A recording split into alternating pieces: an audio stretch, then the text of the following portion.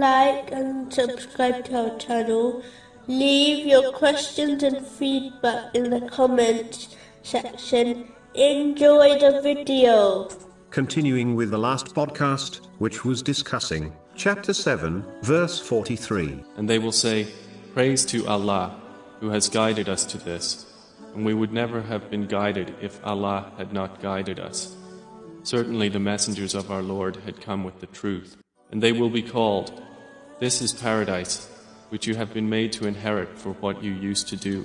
All praise is for Allah, the Exalted, alone, as He created and sustains the entire creation, including the heavens and earth, without any progeny, partner, or helper. His kindness, in the form of blessings, such as faith, to the creation, has no limits. Therefore, they should constantly praise Him through sincere obedience, by fulfilling His commands, refraining from His prohibitions, and being patient with destiny, according to the traditions of the Holy Prophet Muhammad, peace and blessings be upon him.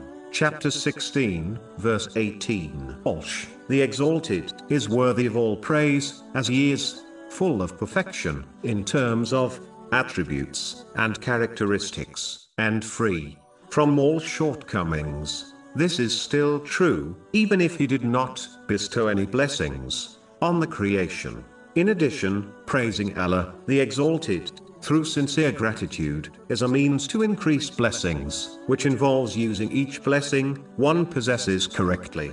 Chapter 14, verse 7. If you are grateful, I will surely increase you in favor.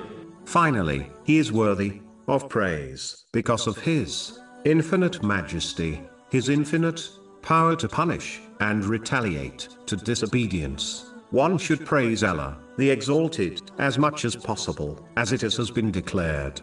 The best supplication, in a narration, found in Sunan Ibn Majah, number 3800. In addition, this verse reminds mankind that all praise is for Allah, the Exalted, meaning, whatever praiseworthy quality one observes in the creation is only possible because Allah, the Exalted, granted that to them.